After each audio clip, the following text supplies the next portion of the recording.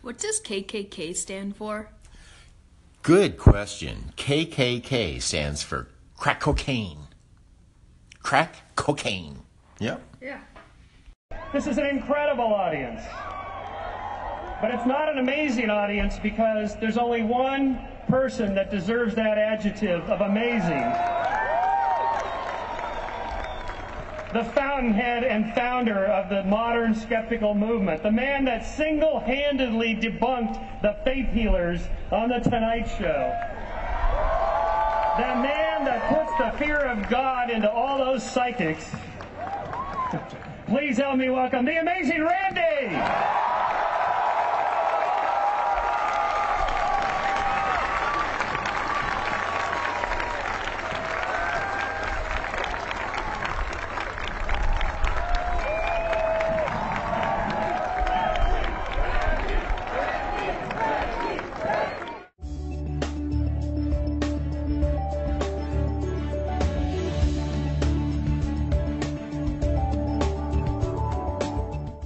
I want to be, if I can, as sure of the world, the real world around me, as is possible. Now, you can only attain that to a certain degree, but I want the greatest degree of control. I've never involved myself in narcotics of any kind. I don't smoke. I don't drink, because that can easily just fuzz the edges of my rationality, fuzz the edges of my reasoning powers, and I want to be as aware as I possibly can. That means giving up a lot of fantasies that might be comforting in some ways, but I'm willing to give that up in order to live in an actually real world, as close as I can get to it. Take this message to the world. It's the seeds of the harvest. During the 1980s, I entered a world that I found filled with fantasy and rife with abuse, the world of faith healing. I developed a special interest in a television evangelist named Peter Popoff. And God told me, he said, you smite that cancer with your fist. At the time, Popoff was pulling in nearly $4 million a year, healing people on his miracle crusades. You've got cancer of the stomach? Are you ready for God to burn that cancer out? Here it goes in the mighty... Devil, back off. Back off, devil! Woo. Hallelujah! Hallelujah! You really believe you're healed? Yes. Do you think your cancers are gone now? Yes, I believe that because God never lies and we stand in His word. Praise the Lord. I tell you, from now on, you're going to have a song of victory in your heart. Amen. To his followers, Popoff seemed to have divine powers. Alice, is it Gould? Alice Gould? He knew their names, Stand up, Alice. as well as the afflictions they'd come to cure. God is touching that thyroid condition right now. God is touching your nerves right now. God is touching your eyes. Just lift up your hands, get ready, here it comes. He also knew the personal details of their lives. Hear good news from Charles before everything is over. I'll tell you, he's going to be completely delivered because of your prayers, because of your faith. Here it comes, complete healing in Jesus' mighty name, right now, right now, right now. Amen. It's all right to praise the Lord. I suspected that Popoff's revelations were other than divine. The radio scanner we brought to the hall picked up a decidedly worldly source. Hello, Petey. Can you hear me? If you can't, you're in trouble. Popoff was being prompted by his wife through a wireless earpiece. John? Deary Johnson. She'd gotten her information from prayer cards filled out by the faithful before the show began. She wants to get rid of the walker. You want to get rid of this walker, sister? Oh, glory. How long have you been walking on that walker? About 3 years. 3 years. She lives at 1627 10th Street. 1627 10th Street? Is that right? That's right. She has arthritis all over. Burning this arthritis right out of your body. take a few steps just to make the devil mad. Hallelujah. That's it. Just move around a little bit. There she goes. Just walk with me. Oh, glory to God. She's not going to need that walker anymore. God's just putting new strength, new health, burning that arthritis out of her body. Just keep going. Hallelujah. Hallelujah. I was able to arrange for another broadcast of the Miracle Crusade on The Tonight Show, but this time the wireless prompting was included. In 1987, Peter Popoff declared bankruptcy. Greater is He. Greater is He. This thing. Now you see, ladies and gentlemen, this is the true nature of what homeopathy is all about. But the bottom line, and the question we have to ask here is, does it work? Well, the test that we did in Clamar, no, it didn't work. That's been repeated many, many times around the world. No, it does not work. And just recently, I put up the $1 million belonging to the James Randi Educational Foundation, about which I will tell you very shortly. I put up the $1 million without the preliminary test with the BBC and the Royal Society in England. And I had their scientists there design the tests, and all they had to do, the homeopaths, the British Homeopathic Association, all they had to do was to be able to tell plain water from homeopathic water. And they tried. Oh, they used biological and spectroscopic, everything you can imagine. All kinds of tests. And they came up with the results, and they were given to the statistician. And I told them, the Royal Society, I said, when you do the experiment, don't tell me when you're doing it, for a strange reason.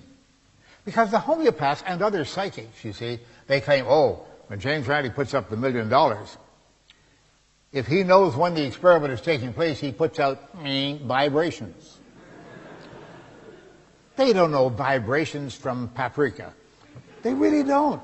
You could show them a whole basket full of vibrations and they wouldn't know what they look like or what they could do with them. And they love the term quantum. Oh, yes. Well, this is quantum physics, you know. No one understands that. Oh, really? Quantum vibrations are even worse. So, they didn't tell me when they did the experiment. I said, call me only 48 hours after you've done the experiment and put it all in the computer. But I don't want you to score up the results and everything as to whether they were positive or negative. Wait till I get there, over to London. They called me, and they said, we've done the experiments. I said, fine, I'm on my way. I'll be there tomorrow night. Got on a plane the next day, went over there. They sat me in front of the microphones and the TV cameras at the BBC, and they revealed the results by picking them up on my computer. Boom, there it was. Error bars like this, and all of the data, instead of being within the data, the error bars, was way the heck out, jumping up and down. It was a total fiasco, a failure. Immediately, the British Homeopathic Association declared fraud, fake. Yes. Oh, it had to be because we know homeopathy works. They always do this after they run the test, they approve them, they sit there and they watch the whole thing being done and they say, perfect, it's going to work. It doesn't work? Oh, no, there's something wrong then. Homeopathy is never wrong. It's always the experiment that was wrong. Now, this homeopathy farce is exactly the same kind of wishful thinking that is involved in religious beliefs. Homeopathy does not work. It has been tested, as I said, repeatedly, and it has always failed, yet people find it attractive and they buy it. Oh, and in the United States, we have a new twist on it. I bring you this as an example of American progress in swindling. This is called Zicam, very popular in the United States, and it says that it relieves the symptoms of colds and flu. Not the disease itself, but the symptoms. And that would be useful if you have to go to work or you have to go in the evening. You want to take one of these. And it says right on the box it's homeopathic, you see, so we know it's powerful.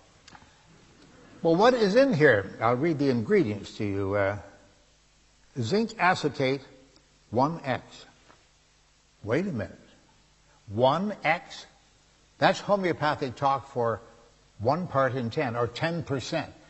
10% of every one of these pills is zinc acetate. And zinc acetate is known to be effective against these symptoms. It sometimes leads to loss of the use of the taste buds almost permanently, but that's a side effect. Yeah, as long as you get rid of the cold, you know.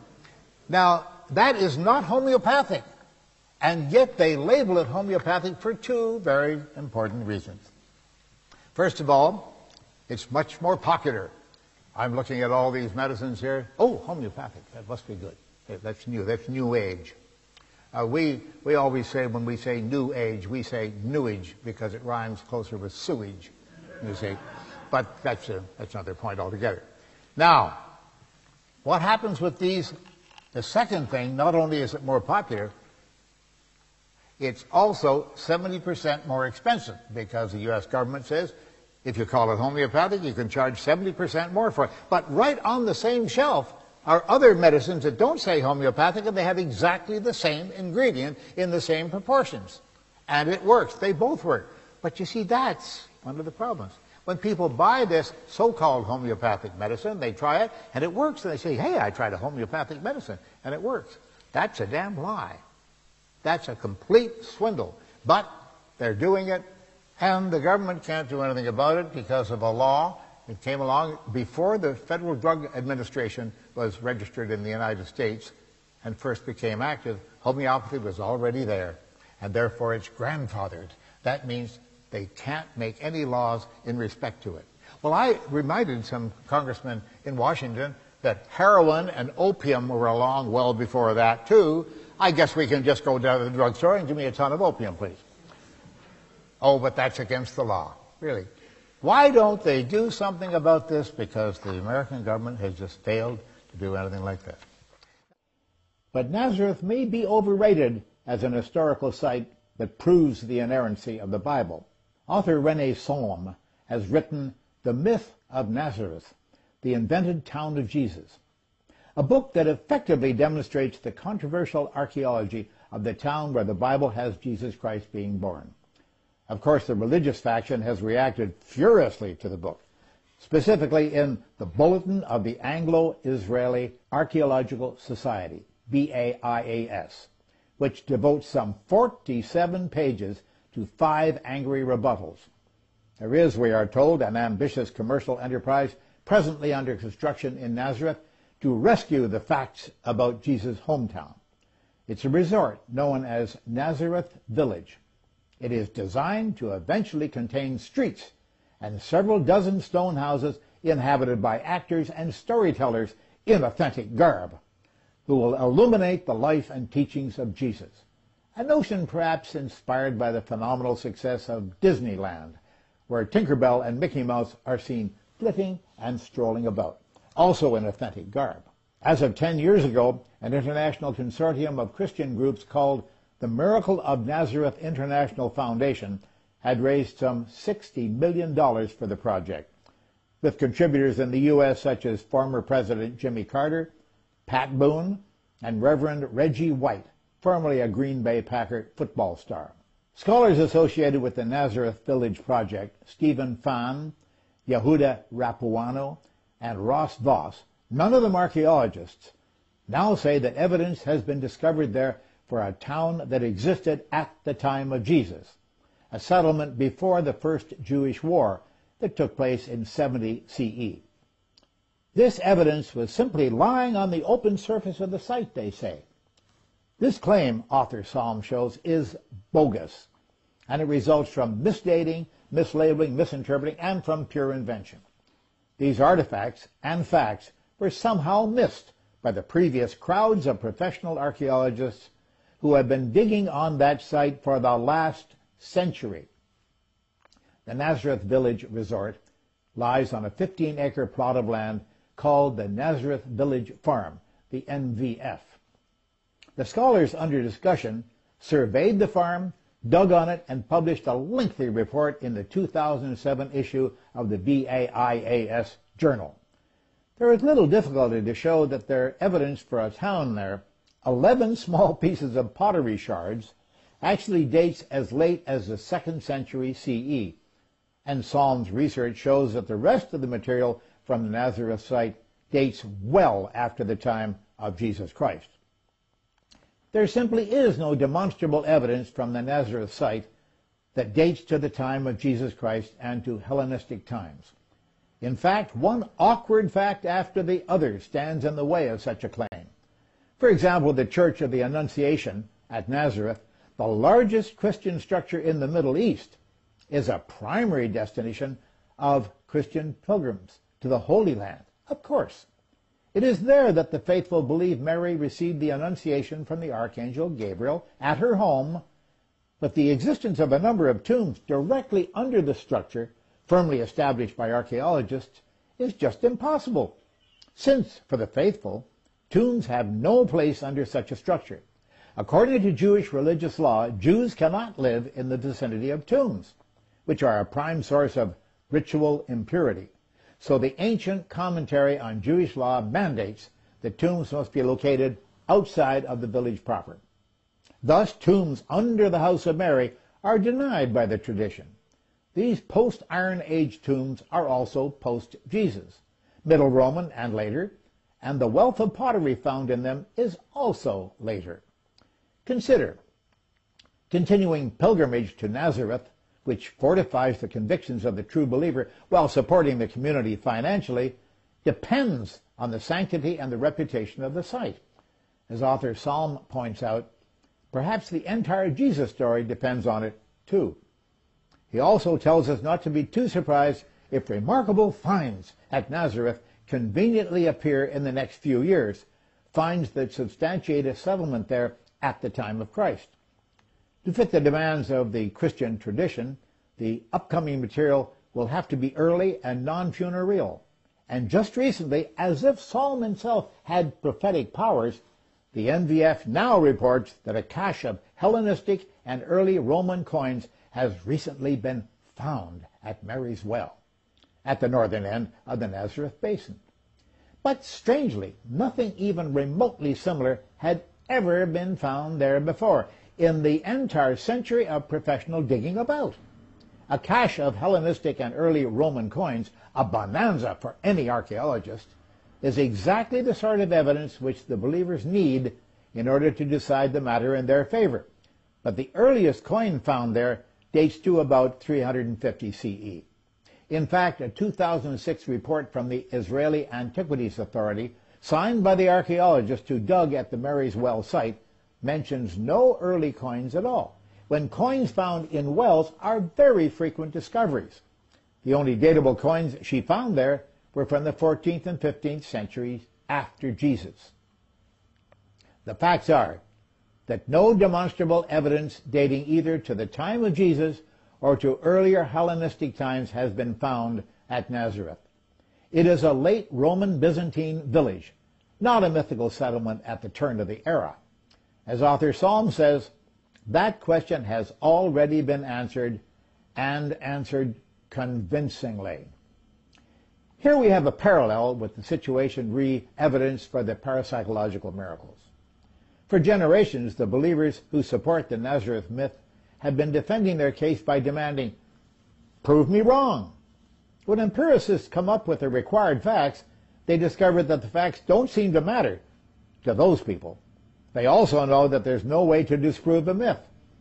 Psalm notes, as I have, that no one can prove that Santa Claus doesn't exist, for example. We can go to the North Pole, we can dig up there all we want, and we can find absolutely no evidence for his gift manufacturing facility, nor for his team of flying reindeer.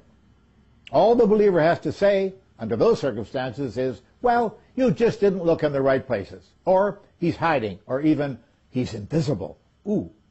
Measuring chimneys, tracing gifts back to the factories in China where they were made, and discovering that the serial numbers on watches were stamped there in a little Swiss town, those things prove nothing to the true believer.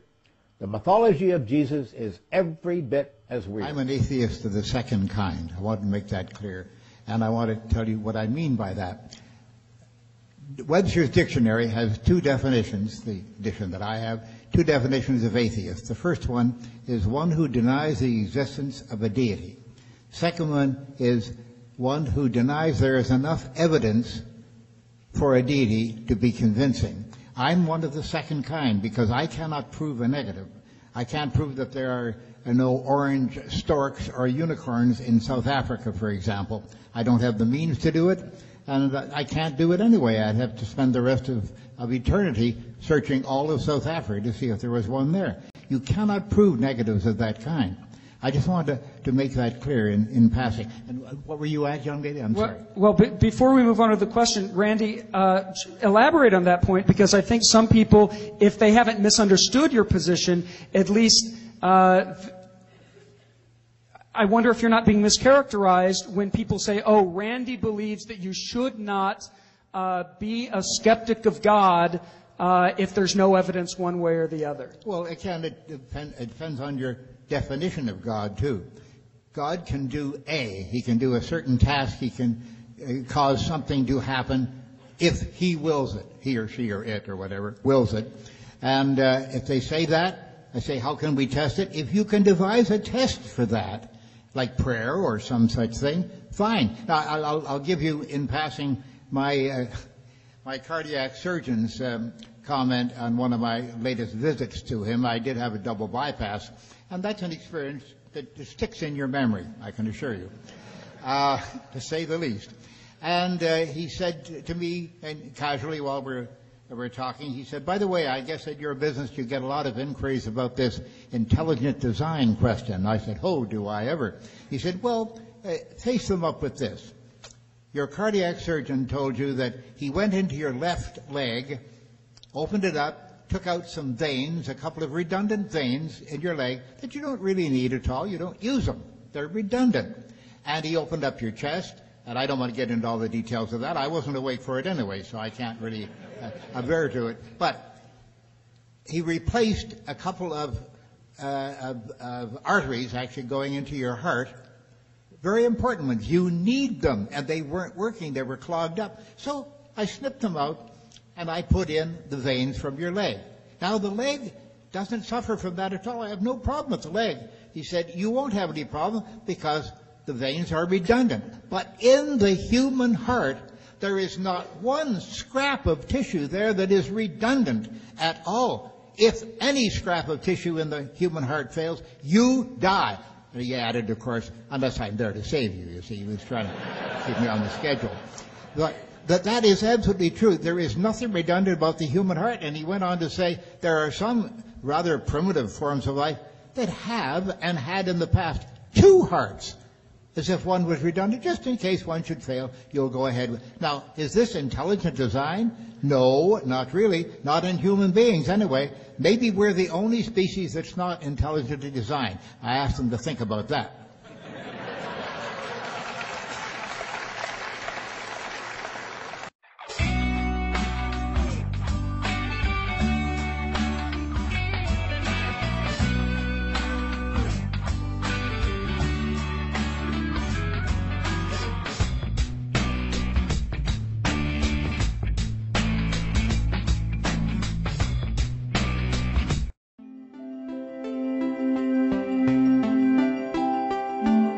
Among the reasons that I heard for people wanting to vote for Brexit were, well, it's nice to have a change, and, well, I preferred the old blue passport to the European purple passport. These are the kinds of reasons people were giving for voting for Brexit.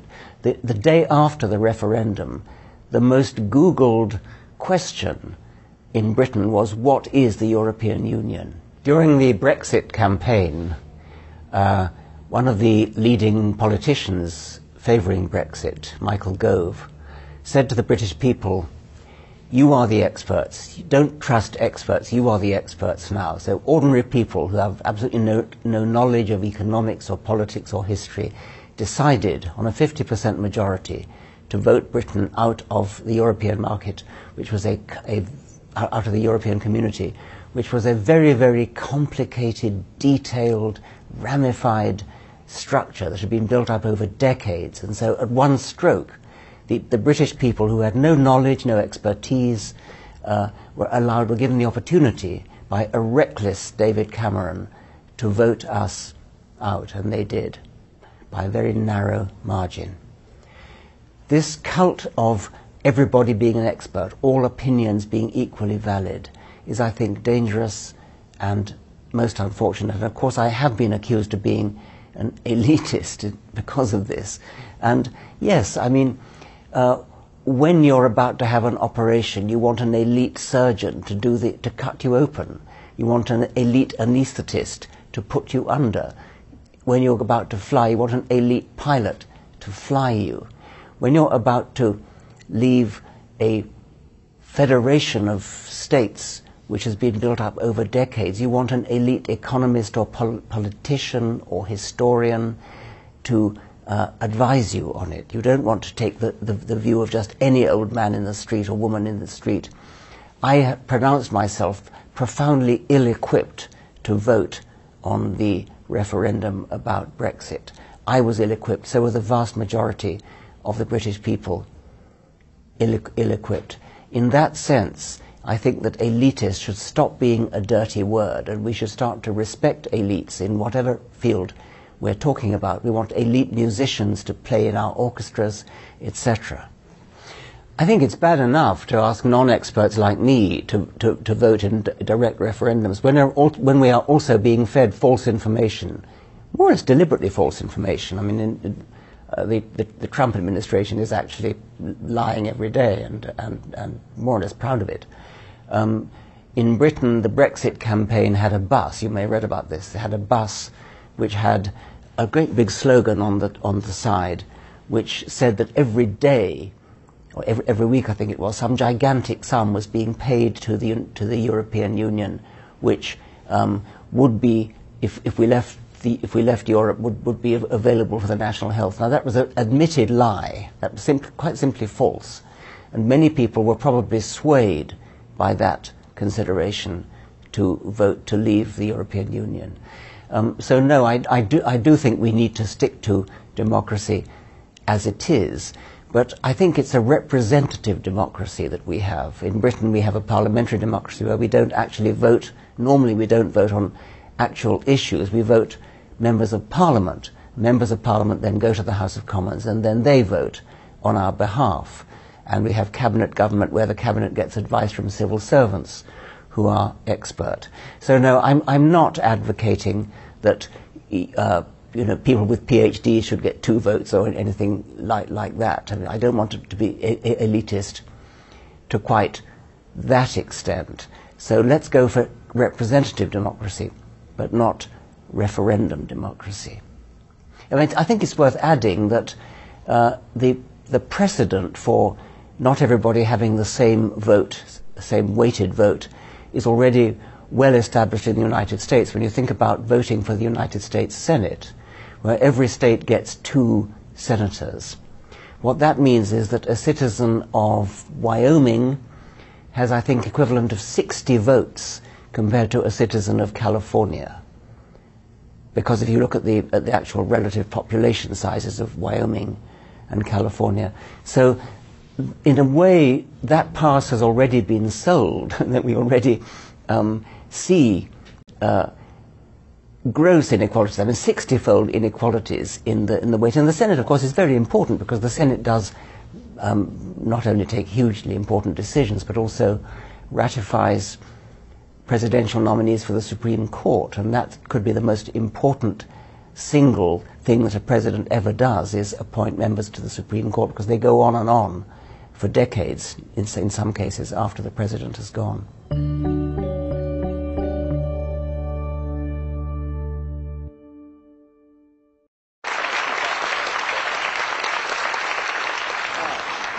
The theme was ingenious and thought-provoking, and I like that term, paranormal. Did you invent that term? Well, as I said, I hope I did, but somebody's going to Google it and discover. And I wrote a column in Free Inquiry called Atheists for Jesus, which I thought I'd invented, but only to discover somebody immediately told me that it was already out on the web.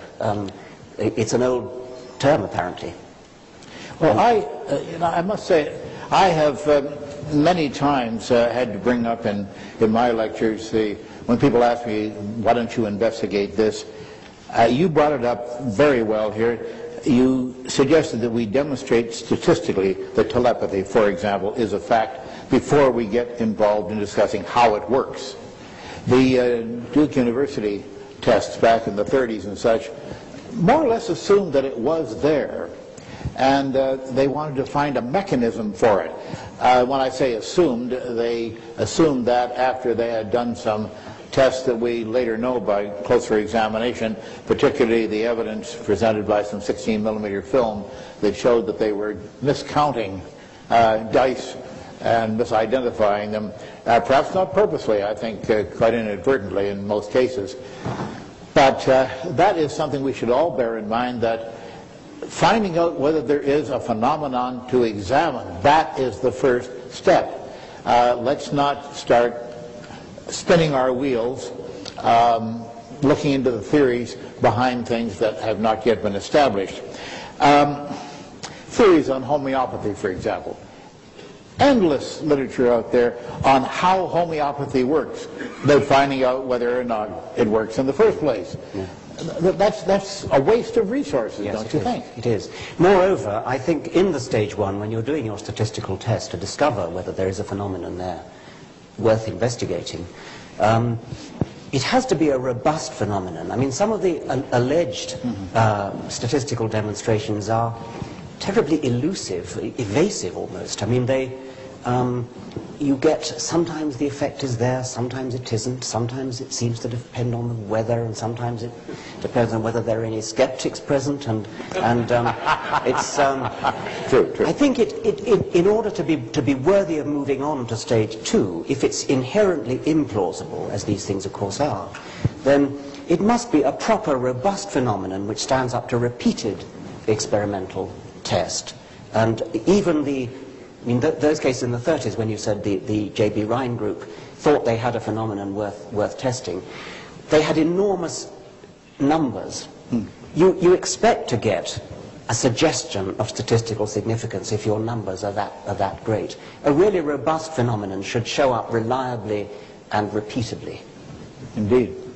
Well, I must tell you that in establishing the ways that the James Randi Educational Foundation tests claims, we take every precaution to be sure that what you mentioned there, the presence of skeptics, doesn't interfere with it, because we know that's a deadly force to these paranormal events. And I have always insisted that it be done when I don't even know about it, because they say that it works through time and space. That has no reference to it whatsoever and no effect on it. That if I even know that the test is taking place, then I can use my absent vibrations to doom the results.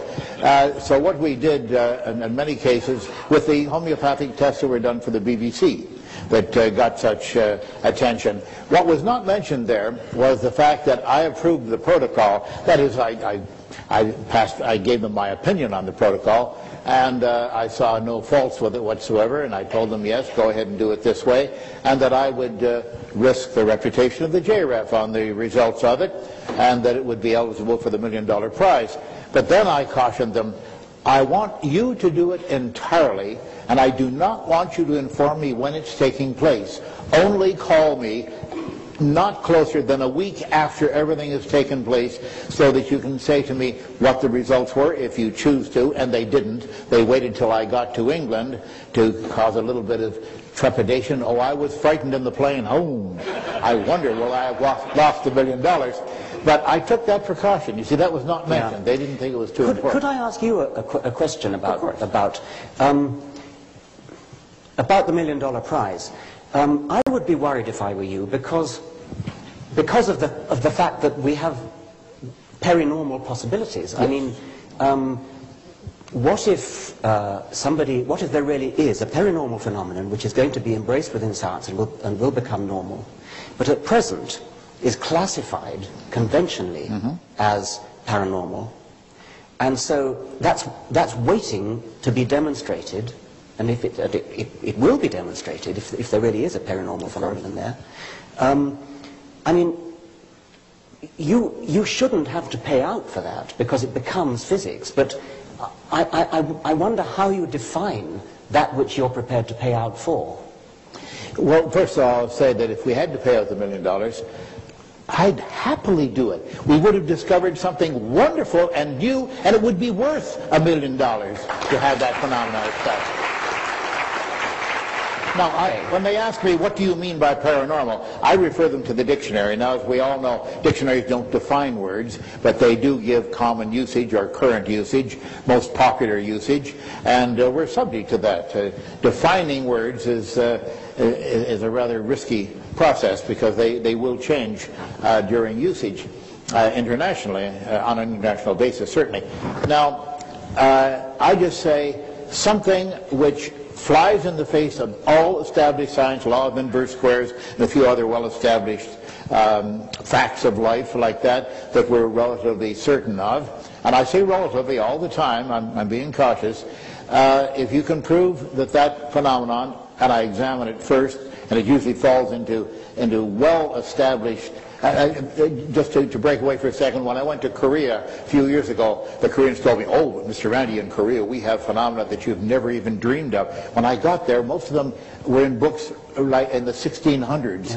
In England and such. There is nothing new in this field. It just takes a different costume, a different flavor, a different language perhaps to express it. But they said I was going to find brand new things. It usually falls, Richard, into such classifications, such easy classifications that we've seen many, many times over and over, that it gives me a certain amount of encouragement that this is not going to be a paranormal event. But we are in Las Vegas, after all, so we do take a certain chance. But what about, I mean, a 19th century James Randi might well have had to pay out $1 million when radio was invented. I mean, Lord Kelvin, as I quoted, said that radio, what did he say? Radio is impossible. X-rays will prove to be a hoax. I mean, could Kelvin have fallen foul of what worried you that you might fall foul of? Well, you see, I don't understand Kelvin's statement at all, because they had been demonstrated by that point. Yes, I agree about that. Okay, then a pre-Kelvin. I mean, could an 18th century James Randi have had to pay out the equivalent of $1 million for if somebody had come up with radio way ahead of its time? Good question, and possibly the answer might possibly be yes. But I think we're at a stage, this has been said for centuries, of course, we're at a stage now that we know everything. There's hardly anything else to investigate. Who was the man who said that science should stop right now because we are... It wasn't Kelvin, was it? Was it? The end of science, John Morgan. Ah, the voice of wisdom from the small table over here. Yes, indeed. Thank you, Michael.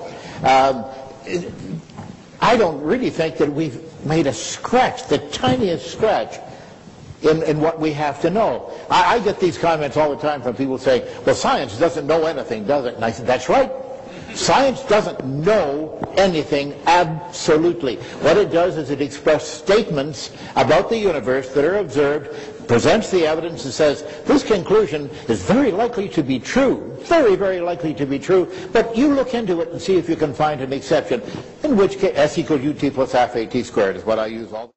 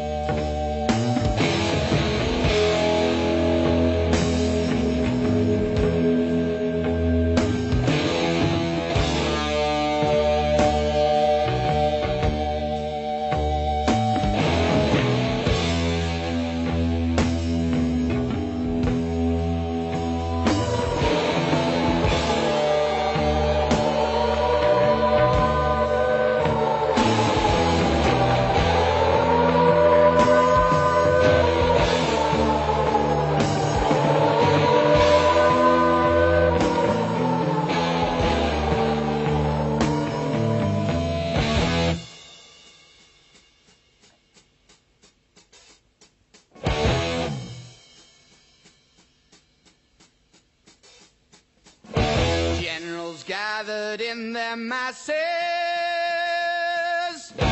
just like witches at black masses. Evil minds that plot destruction, sorcerer of death's construction. In the fields of bodies burning, as the war machine keeps turning. Death and hatred to mankind, poisoning their brainwashed minds. Oh Lord, yeah.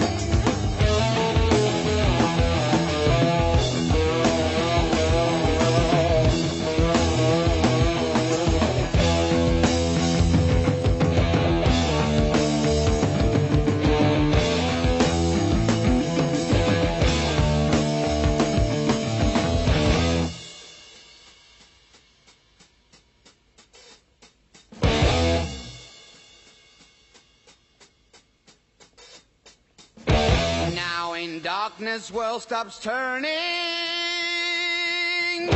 ashes where the body's burning. No more war pigs have the power, and as God has struck the hour, day of judgment God is calling.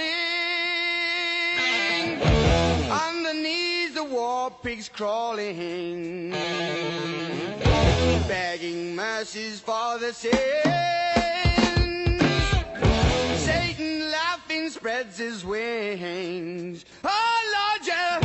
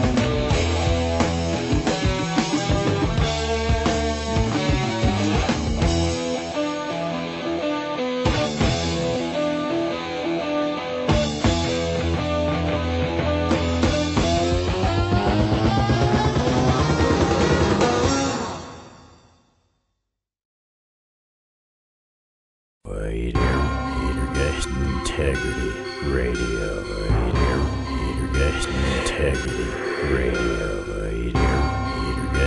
Integrity Radio. Integrity Radio.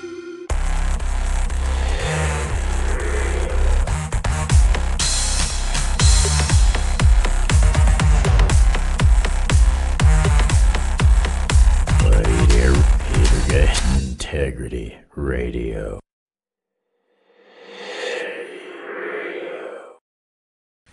Hey everybody, this is Z. Thanks for stopping by. If you'd like to train in the world's greatest Kung Fu, stop on over at www.cfuz.com. If you'd like to hear original music written and recorded by yours truly, check out soundcloud.com/musicfordogs. Of course, you can always find us over here at anchor.fm/integrity and also over at twitter.com/sifu_z.